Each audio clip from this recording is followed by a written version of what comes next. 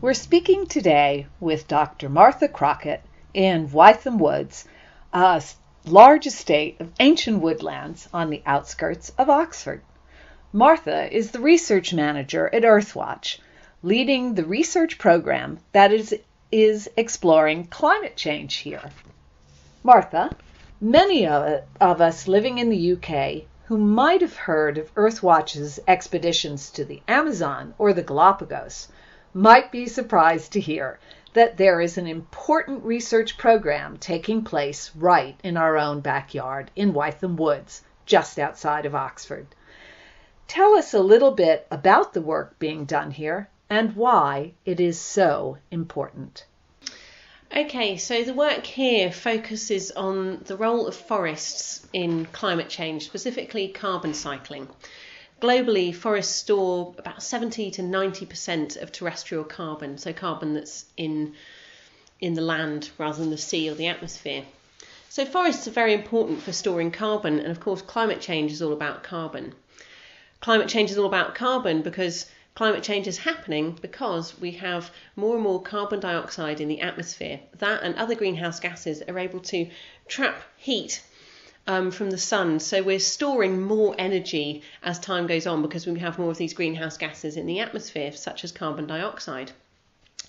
Forests absorb carbon through photosynthesis, and forests release carbon through the breakdown of dead organic matter. So that's things like leaves and twigs that fall to the forest floor. The trees themselves, just like us, they take in carbon dioxide and then they release it as we do through the process of respiration, so breaking down sugars into carbon dioxide. Here in Wytham, we're working to understand a particular feature of British landscapes, and that is fragmentation and how that impacts carbon cycling. Fragmentation is the breakup of forests into much smaller pieces. That's very typical across the UK and across a lot of the rest of Western Europe. These days, as in the UK, well, in England to be precise, 64% of our forest is within 100 metres of the forest edge. Why should we care about edges? Of course, if we chop our woods up into smaller pieces, they've got more edge. And at the forest edge, you've got more sunlight and more wind, which makes the edges warmer and drier than the forest core.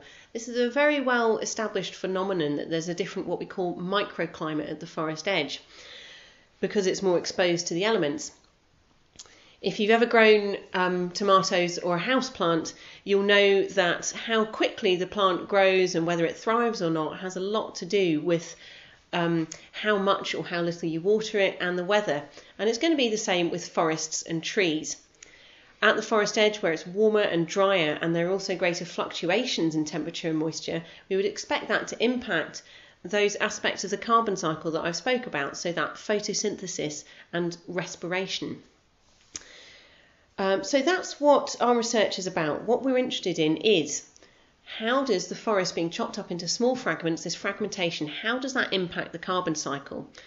It's very important to understand that in the UK because so much of our forest is fragmented, and it's the same across a lot of the rest of Europe. So we use a number of different techniques in forest fragments of different sizes to measure various aspects of the carbon cycle over time. We have a network of permanent plots. There are 9 within Wytham Woods and in fragments around it. We were set up in 2008 and 2009, and since then we've been measuring, as I say, various aspects of the carbon cycle, including tree above ground biomass, tree growth, the amounts of dead wood, how much carbon dioxide is coming out of the soil from respiration. We measure that across our different plots, and we can compare it between the plots and between the different years when you get different weather conditions in the different years to understand how weather and climate and fragmentation work together, interact to impact carbon cycling. Wow.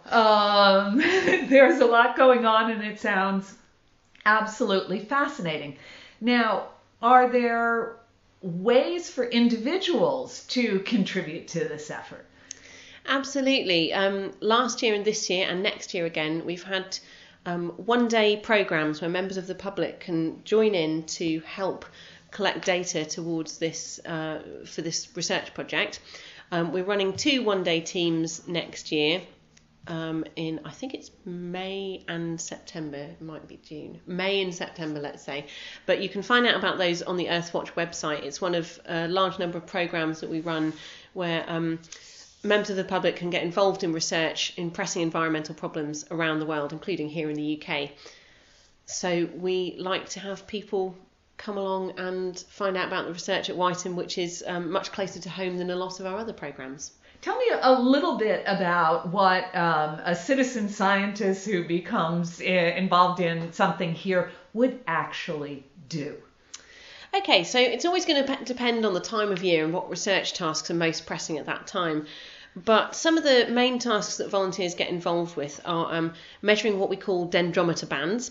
So dendrometer bands sit on a tree throughout, well, ongoing over a number of years. It's a simple black plastic band with a spring. Obviously, trees store a lot of carbon. We want to understand within a season how trees are growing, how they're responding to weather. To do that, if you go back with a tape measure, the changes are not big enough to measure month to month. So we go back every month and we measure the distance using digital calipers, the distance between 2 points on this dendrometer band. We do that throughout the growing season, and we then get a picture of how the trees are growing throughout the year and responding to weather conditions in that year.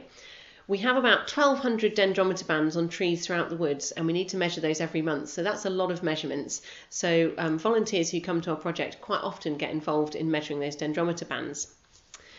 Every 2 years we go back and we measure all of the trees in each of our 9 plots. Again, it's a very big job. Volunteers help with that through measuring tree diameter at a certain height above the ground and recording a number of other characteristics of that tree. This year we've been doing deadwood surveys, so we've got, I should say, most of these tasks involve a tape measure. We do a lot with tape measures and we do a lot with wood. So when we're doing coarse woody debris surveys, deadwood is a very important component of carbon. It stores quite a lot of carbon in a temperate ecosystem, and so we need to know how much there is in our different plots. And so then we measure, we go through the plots, we walk along lines and we see how much dead wood we come across, and we measure various aspects of each bit of dead wood. There's also leaf litter collection. We collect leaf litter and we sort it so that we can understand which species of tree are contributing how much carbon to the amount of carbon that's getting onto the forest floor through leaf litter. So it's all those different aspects that volunteers might get involved in. That's terrific. It sounds like people are really able to have a hands-on, develop a hands-on understanding and feeling for why the carbon cycle and why climate change is important. And what have you experienced in your work with citizen scientists in terms of the impact of working with you on them? We have consistently, people seem to enjoy the project. That's one side of it. People who come on our one-day public programme teams have quite often been on other Earthwatch expeditions, so they're people who usually spend a lot of time outside anyway, and they're excited to learn about what's on their own back doorstep. But it's not always a novel experience for these guys. What's very interesting is when we have people from our corporate partners come along who usually sit behind a desk in a business suit from, I was going to say 9 to 5, but let's revise that, from 8 till 7 every day in an office somewhere in London. And they come out and they're on a programme to understand the importance of sustainability to businesses and climate change and the interactions there. And for them, we see some real changes, people understanding not just the theory behind sustainability and business sustainability, but they get their hands on it. We're talking about climate change and carbon and what businesses can do, but actually getting your hands dirty out there, understanding what that means on the ground, And also understanding more about the scientific process. I think that's one really important thing. We see headlines in newspapers that say climate change is happening, or there's this or that controversy about some aspect of the natural world. And it seems very simple. Science is not black and white and simple, and it takes a long time to collect enough data to understand natural environments, which are very complex systems. And so I really value being able to take people out into the woods and them getting not just that hands-on nature experience, but understanding the length of time it takes to collect valuable data and the importance of backing up these headlines we see in newspapers with firm, well-rounded, well-collected, well-designed science.